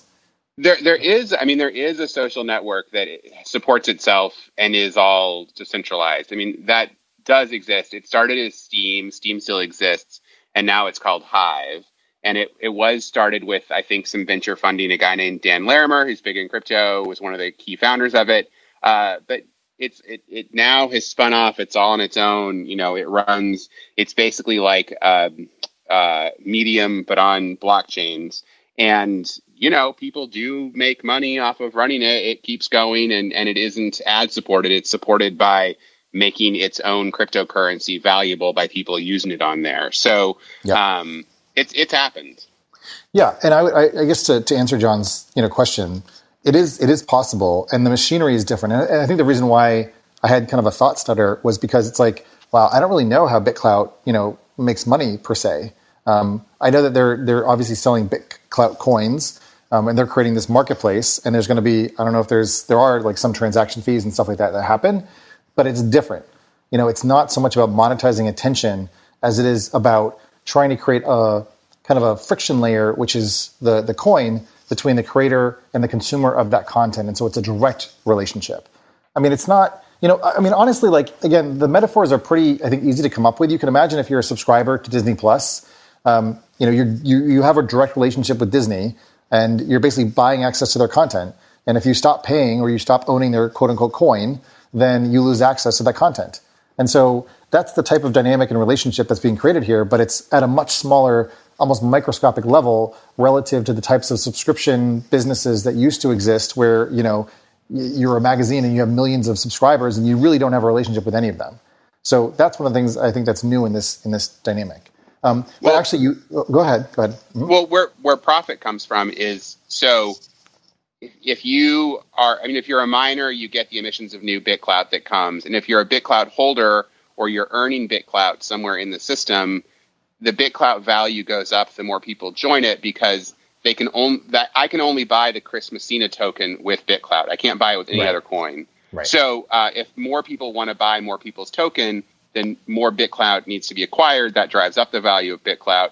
And so everyone who's been earning BitClout by helping to run the system is getting richer. So that's where the money comes from. It's not through any sort of like sub payments. Got it. Yeah. Okay. That's yeah. So, I mean, basically by making the currency more valuable, by having more of it in circulation, the economy overall for BitClout like rises. There's another platform called Voice.com, it's very strange. I signed up a long time ago, and I don't really like it so much, but they do have their own sort of internal currency where instead of, or maybe in addition to likes, you can also, what do they call it? It's like you can voice a product or something. It's like Steemit, but it's not decentralized and it's weird. So there are efforts, down this path where likes are a type of currency, but you have infinite of them. So like the inflation rate is like a bajillion. It's like infinite. Whereas, if you put there's another one, I think, in Reddit where you have like karma, and you can kind of give posts or people, good vibes, or I got a teddy bear I could give someone or whatever. There's just lots of different ways that these platforms are experimenting with rewarding different behaviors that I think is interesting. Whenever I need to do financial research for this show, for instance, during tech earnings season, when I have to analyze how various companies' stocks have been performing, I only ever turn to our sponsor today, Yahoo Finance. For more than 25 years, Yahoo Finance has been the brand behind every great investor. Whether you're a seasoned investor or are looking for that extra guidance, Yahoo Finance gives you all the tools and data you need in one place. They are the #1 finance destination, producing a holistic look at the financial news cycle, including breaking news, original editorial perspectives, analyst ratings, independent research, customizable charts, and so much more. Securely link your brokerage accounts for a unified view of your wealth, including 401k and other investments. A comprehensive perspective is what sets apart great investors, and it's how Yahoo Finance ensures you have the insights to look at your wealth in its entirety. With a community of over 90 million users each month, their real strength is helping you on your way to financial success. For comprehensive financial news and analysis, visit the brand behind every great investor, yahoofinance.com, the #1 financial destination, yahoofinance.com. That's yahoofinance.com. With everybody fighting for attention, how can your business stand out and connect with customers? Easy. Get Constant Contact. Constant Contact's award-winning marketing platform has helped millions of small businesses stand out, stay top of mind, and see big results fast. Constant Contact makes it easy to promote your business with powerful tools like email and SMS marketing, social media posting, and even events management. With Constant Contact, you'll reach new audiences, grow your customer list, and communicate more effectively to sell more, raise more, and fast-track growth. Don't know much about marketing? No sweat. Constant Contact's writing assistance tools and automation features help you say the right thing at the right time, every time. Plus, you can send with confidence knowing your emails are actually reaching your customers thanks to Constant Contact's best-in-class 97% deliverability rate. I use this, and you should too. Tackle any challenge with Constant Contact's expert live customer support. Plus, everything's backed by their 30-day money-back guarantee, so get going and start growing your business today with a free trial at ConstantContact.com. Just go to ConstantContact.com right now. Constant Contact, helping the small stand tall. ConstantContact.com. Speaking of rewarding different people, I do want to do one last segment here, which we haven't gotten to, but we did sort of tease it in my tweet. And Brian, I don't know if you want to read this one, but I do think that it's really, really relevant in this whole space of monetizing and creators and publishers, because we want to talk about this recent, the 24th pivot, I think, that Medium has gone through. Yeah, and Brady might have some thoughts on this as well. But so, yes, because I'm not even going to attempt to do another clip, let me summarize the story, which is that earlier this week, the Medium offered buyouts to everyone on its editorial staff because it was shifting its focus from having its own publications on Medium to essentially trying to pivot to a Substack-like model. The reason that this is noteworthy is because Medium has shifted many times, and they've had essentially their own magazines on their platform, their own whatever, and then they go away from that and they go to, oh no, we're just a blogging platform, we're just a writing platform. I will quote the part that people talked about this week, and then I do want to say that I want to comment on it. But so I said on Wednesday that Ev Williams, who is the founder of Medium and also one of the co-founders of Twitter and Blogger back in the day, Ev Williams has been trying to find a business model for writing for 20 years, going back to founding Blogger. And in all this time, he still hasn't found a way. I'm not saying that that's an easy thing to do, but I am saying that maybe no one should ever put their trust in Ev to ever do it again. In the meantime, thanks to Twitter, Ev has become a billionaire. So either he has to do the billionaire thing and just start subsidizing writers and journalists, or he should stop this experimentation because it's getting ridiculous at this point. The word dilettante is considered a pejorative because it implies that you are unserious, and what you're unserious about can be harmful to others. And basically, that's what I'm saying here. Now, I think I said that to you. Yeah! It was so good. I think, Chris, I said that to you the night before because I was pissed off. And I burned hot, and I felt bad about saying that to that degree subsequently. In this degree, which is it's not like anyone else has, all of a sudden made a unicorn out of getting writers paid. So it is a hard thing to do. But what I think the key thing here is that, like Medium has raised, oh shit, I just brought it up, $132 million in venture capital over its life. It's been around for a decade. Like, can we stop this? Like, that's the point. Can we just stop this? Because every time that they pivot this way and that way, it's in the same way that people get pissed about the arbitrary rules in an app store and developers are hurt. Like, look, writers, journalists are the equivalent here of developers that get jerked around because some platform decides they're going to change the rules. Yeah, exactly. Mm-hmm. I mean, I feel like, your burning hotness was warranted, like it just feels it's maybe the hard part is, I don't know how else you can do this, right? Like, if he's looking at some stats and the stats like aren't promising, you've got to make a change or a shift. Is it the type of communication? Is it the ambivalence? Is it the wishy-washiness? Is it jerking people around and saying, well, I want this, but that's not good enough, let's do this? And then, you know what I mean? Like, I do feel like they've tried every single model, that was under the sun. They've returned back to like email-based subscribers. It's sort of like, what is this thing trying to be? And I guess that's what made me feel bad about it, which was, it is a hard nut to crack.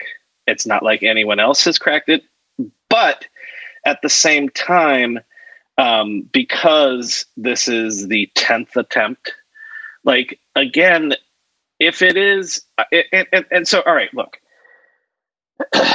there are different billionaires that have bought things like, the New Republic or the Atlantic or the Washington Post and things like that. And every one of them, in theory, wants to, or Time Magazine, to use a more recent one. Every one of them is like, well, we're going to turn this into a self-sustaining business. It's not like billionaires just always go in and subsidize things. But, Ev has always run this as a venture-backed sort of entity. And so it's always been this sort of profit and loss thing. So I'm just questioning what his motivation is. If his motivation is, we've got to fund voices, we've got to fund writers, we've got to have, then clearly after 10 years, this hasn't worked. So either you got to walk away from it, or you've got to just be like, forget that $132 million that we raised. I'll just fund this for as long as it goes, and I will fund those voices. I feel like it's that half and half thing that I feel like is jerking people around. It is unfair to folks.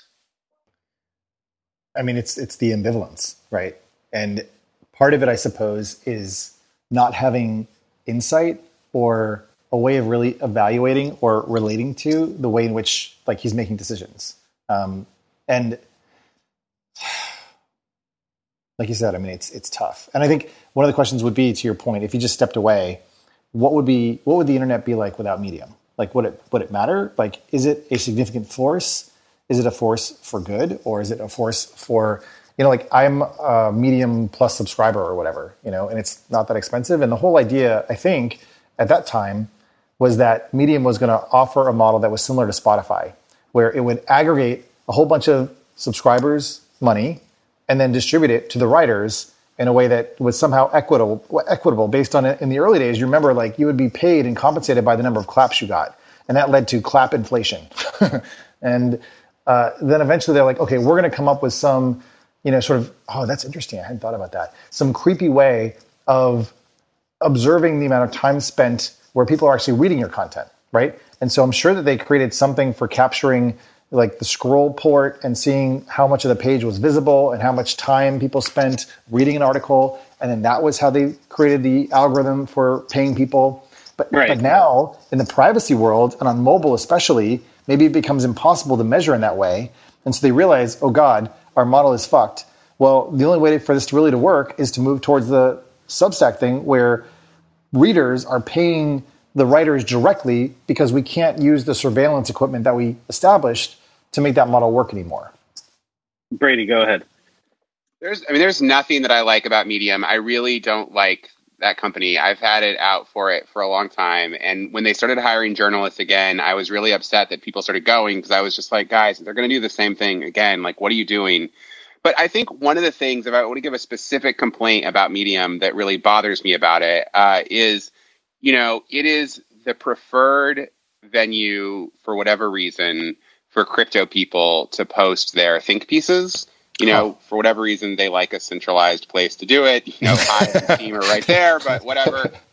It is their preferred spot to be smart on the internet, right? And so I look at Medium posts all the time, and I don't pay because I won't pay it because I don't like them. But they're constantly being paywalled, and look, I know these people.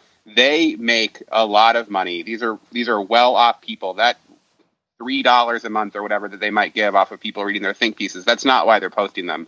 And I think that Medium is, using weird little design things to make folks not notice that they're opting into the pay program. And so that also really bothers me because I just think, a part of the story that Casey Newton explored in his Platformer newsletter is that they were finding that they were getting most of their revenue from just random people writing compelling posts on there that they didn't commission.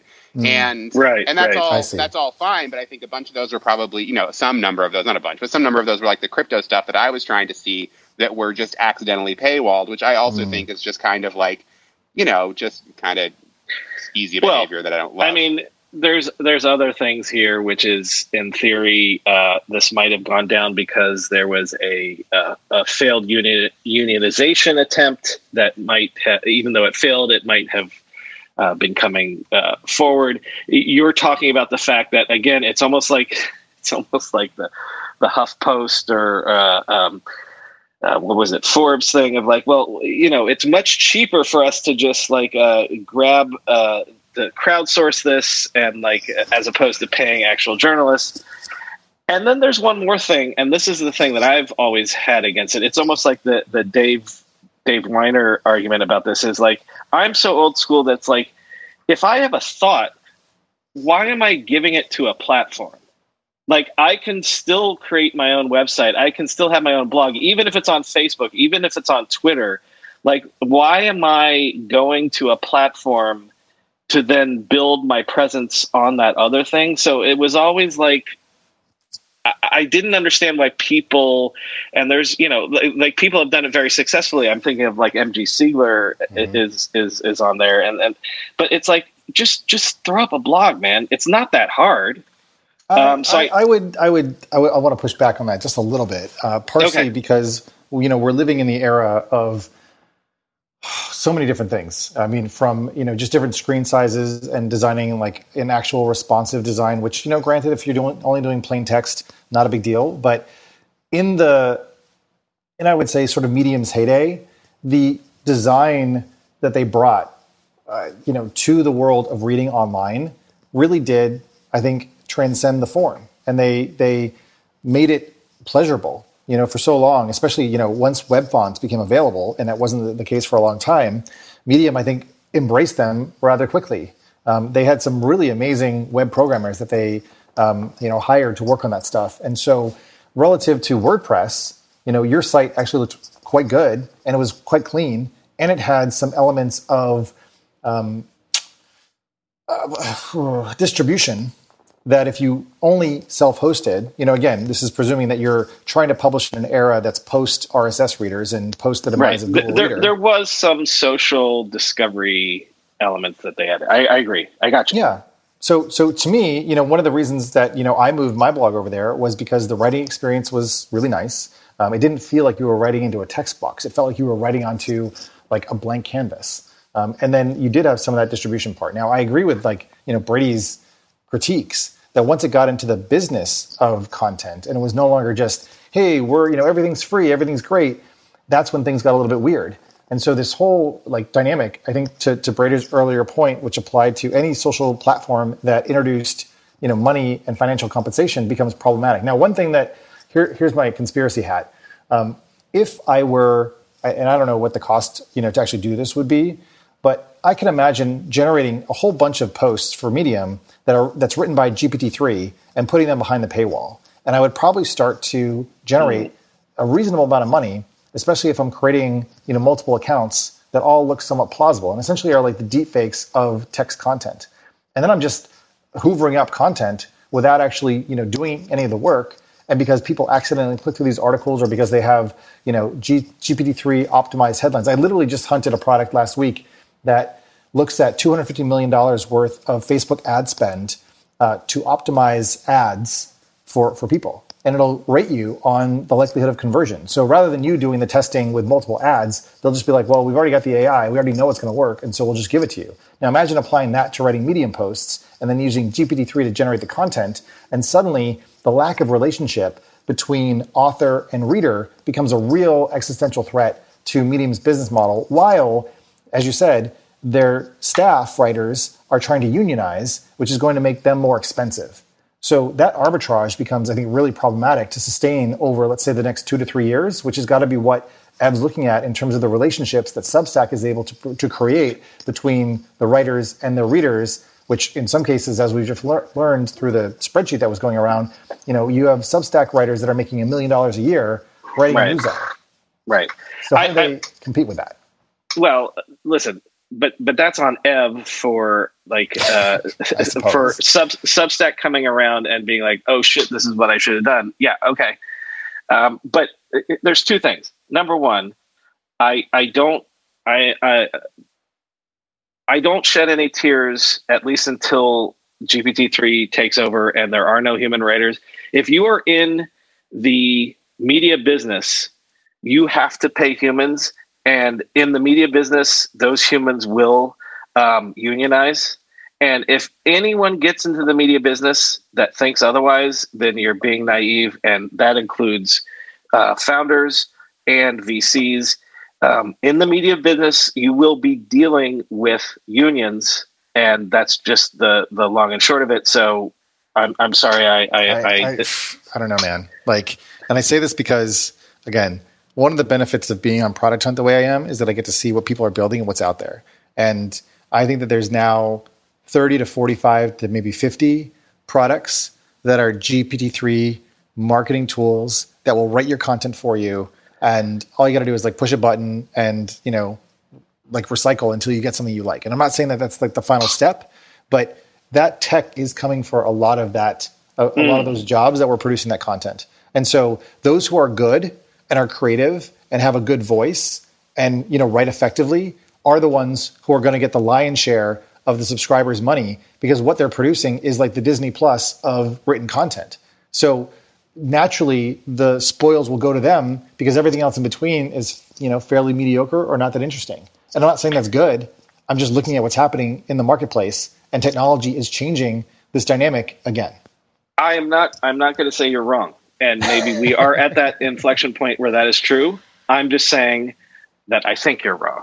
And that in the way that... Do you hope that I'm wrong? Or do you think... No. I think in the way that I've said this I think I said this in my book. I said it in many essays, that there is a longer time that people think where it's like, oh, the computers are going to take over and they're going to think for us. They're going to work for us.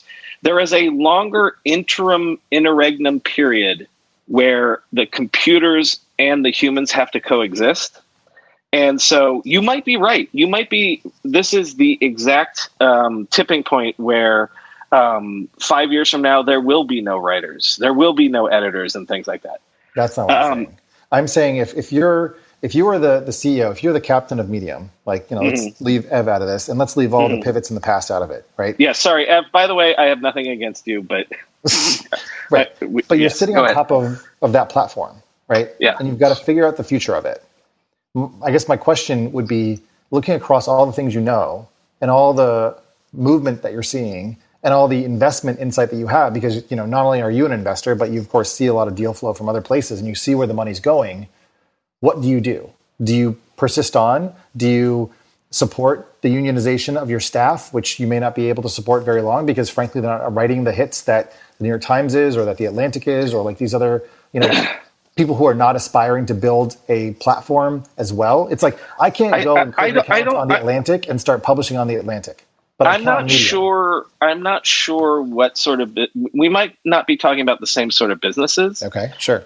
In the sense that, look at The Athletic and Axios, which in theory are combining today. or soon to with a SPAC and et cetera, et cetera. Those are growth businesses that have nothing to do with bots writing the headlines and things like that, at least for the foreseeable future. And there's big money behind them that is believing there's a growth future ahead of them. I understand the fact that, like, if you look at the idea of like the BuzzFeeds and the Voxes, and like 10 years ago, Capital got way ahead of itself and thought that there was, scale to the tune of billions of readers that they could monetize and things like that. I do not believe, and Chris, what are we doing right here? Like, in theory, we could in 5 years have GPT bots that could be you and me on here. I do not believe, to a certain degree. Yes, you can already, to this day, there are things on Bloomberg that write the stock headlines and things like that. I do not believe that we are within, let's say, 10 years. I'm asking a different question. Okay, I'm asking a different question, right? And just to try to clarify the point of this, right, which is a critique of Medium. Now, I mean, maybe Brady doesn't like Medium at all, and it's just, whatever. I can accept that. But I guess I'm trying to think, if you are, again, at the helm of Medium, making a decision about where Medium should be in 3 to 5 years' time, my question is, where do you sort of steer the ship, and what are you betting on, and what are you counting on? I hear you in that GPT-3 is not going to be creating amazing, brilliant content that, wins the hearts and minds of people and does a better job than amazing writers. But what I'm asking is, how do you attract the best writers if your business model is predicated on having them on your platform? But we're talking at cross purposes here, because number one, Medium has, at least if we take Ev at his word, always been trying to find a way to get writers paid, to provide either a platform or to be an actual venue for writers, for professional writers, for real people. Right. Totally. Yep. Exactly. So if that's the case, then, you either have to throw in the towel and be like, well, I'm not the one that can do that. Other people can do that. If what you're saying is, well, he can't do that because the robots are coming, I don't think that that's even what he's saying. Because again, like, Substack is not making that argument. Substack is like, no, it's actually the person behind the writing that is the most valuable. No, but I think the opposite of the bot. That's what I'm saying. Okay. I understand we're misunderstanding each other, but I think this is a very important point. Like, I think this is core to what is about to happen. It relates entirely to the whole BitClout conversation, which is, are the creators going to remain self-sovereign? And actually, I think Ben Thompson has a podcast about the self-sovereign writers, right? His sovereign point is, like, that's such a great term for it too. Yeah. So that's what I'm asking. I'm asking, like, does Medium need to be a publisher and pay staff to produce content? Or will self-sovereign writers use Medium as a platform tool to monetize their audience? See, that's a different question, because what we're talking about is, are writers defunct, or are publishers defunct? Let me make it clear. Okay, what I'm saying is, I do, but what I'm saying is, if I am a GPT-3 bot and I create an account on Medium, presuming this is all happening by some puppeteer, or I create thousands of accounts, it seems highly unlikely to me that any rational human that has a wallet and money to spend on content will subscribe and pay for a GPT-3 bot. And so that behavior, which may be coming to Medium in the not too distant future, suddenly becomes irrelevant, because those bots are unable to actually build enduring relationships with a reader or with their audience. Like Casey Newton, right? Like, as an example, Casey is able to not only exist in multiple platforms, he is, as Hunter Walk calls them, like a multi-SKU creator, right? He's on Clubhouse, he's on Substack, he's on The Verge, or, he's got a bunch of different ways in which he's present. And Kara is a better example of that, because not only and she has podcasts, she has newsletters. Right. So what I'm saying is, it seems to me that increasingly creators are going to need to be sort of, of the internet, very online people, and that they will charge a subscription to access them. I don't know if, you sell Caracoin and, I buy that and now I get access to, send her DMs and she responds to me, because my postal stamp, is worth more than yours or something. Or it gives me, again, just like where you put out a podcast that's of limited edition to, your paying subscribers. My question again is about what Medium turns into. What does it become? Now that we're moving into a world where individuals seem to want to have relationships with individual writers in a way where having sort of, open signups for anybody to, join Medium, I mean, Medium can persist that, but having their own paid staff where those staff are evaluated based on the stories that they write and based on the views that they draw and the attention that they bring to the site. I guess my question is that becomes a cost center that maybe, Ebb just doesn't seem see the necessity of in a world where self-sovereign writers can choose their own platforms and build their own relationship with their readers. Let me jump in here and sort of bridge these two stories. I feel like the original story and kind of where we're at, because it's been interesting. So I think one of the things, journalists like me, one of the things that bothered us about what happened too is just, if you're going to spin up a journalistic organization, you don't have to do it forever, but he didn't give it that much time, Yep. And so I think that is one of the things that bothers us. But I think your point is really interesting, Chris. But if what he did really want was this, okay, self-sovereignty is the future. It would have been cool if what he would have said to his folks was look, I'm sorry, this isn't working out like I thought. But how about this for a deal? Not a buyout. Yeah, but totally. Your salary starts to fall down a little bit over time, but you also own a piece more of your your action. Yeah, and it'll grow. And so if you're awesome and you can keep building it, eventually you're going to own 90% of what you generate here, and we'll help you get there. Some of you won't get there. Sorry about that, but we're going to transition to that, and because you're already in the family, we're going to put a little bit more time into helping you be one of those stars, right? That would have been cool. Love it. That's interesting. Cooler. Yes. That would have been cooler. Such a missed opportunity. And the fact that apparently the decks have been cleared, everyone is seemingly out. I've been seeing everyone say they're taking the buyouts all day. So that lends people to think that maybe this was more of the union thing, or just to a larger degree, the union thing than anything else. Yeah, I mean, if he's willing to burn all those relationships, like burning tokens, then it does seem like there was some impasse, and he was just unwilling to play ball and was like, nope, you know what? I'm just going to do this myself, and I don't need you guys anymore. Which in that case, I don't know. I love Brady what you said. I think that if it had come out that way, that would have been super interesting. Would have been paving the way towards the future, and it would not have been sort of Mr. Burns, release the hounds, type of thing.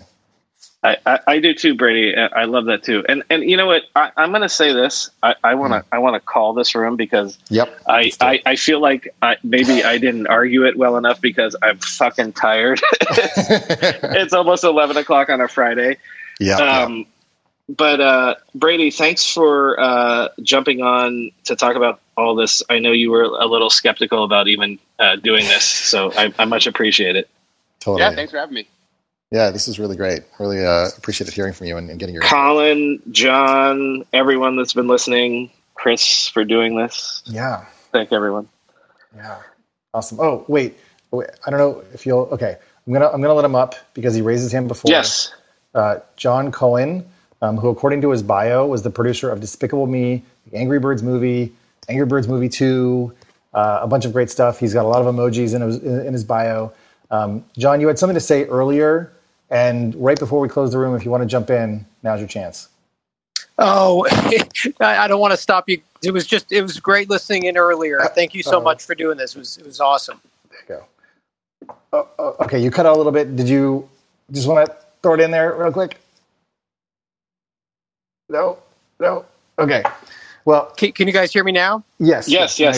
Oh, all I was saying earlier is this was a fascinating conversation, and thank you guys so much for doing it. I enjoy listening in. Wow. Okay. Well, perfect. Then that's a great way to end the show. And John, by the way, my kids love your whole Despicable Me is right at the top of our list. So, I know that's I love ending shows with a love fest. So again, you all have been listening to the Tech Meme Ride Home Experience, where Brian and I go deeper on the day's tech news, try to provide a little context, a little banter and discussion. Today I thought was super great. I'm also exhausted, Brian, so thank you for showing up for this. And we will pick this up again sometime next week. Thanks, everybody, and have a great weekend.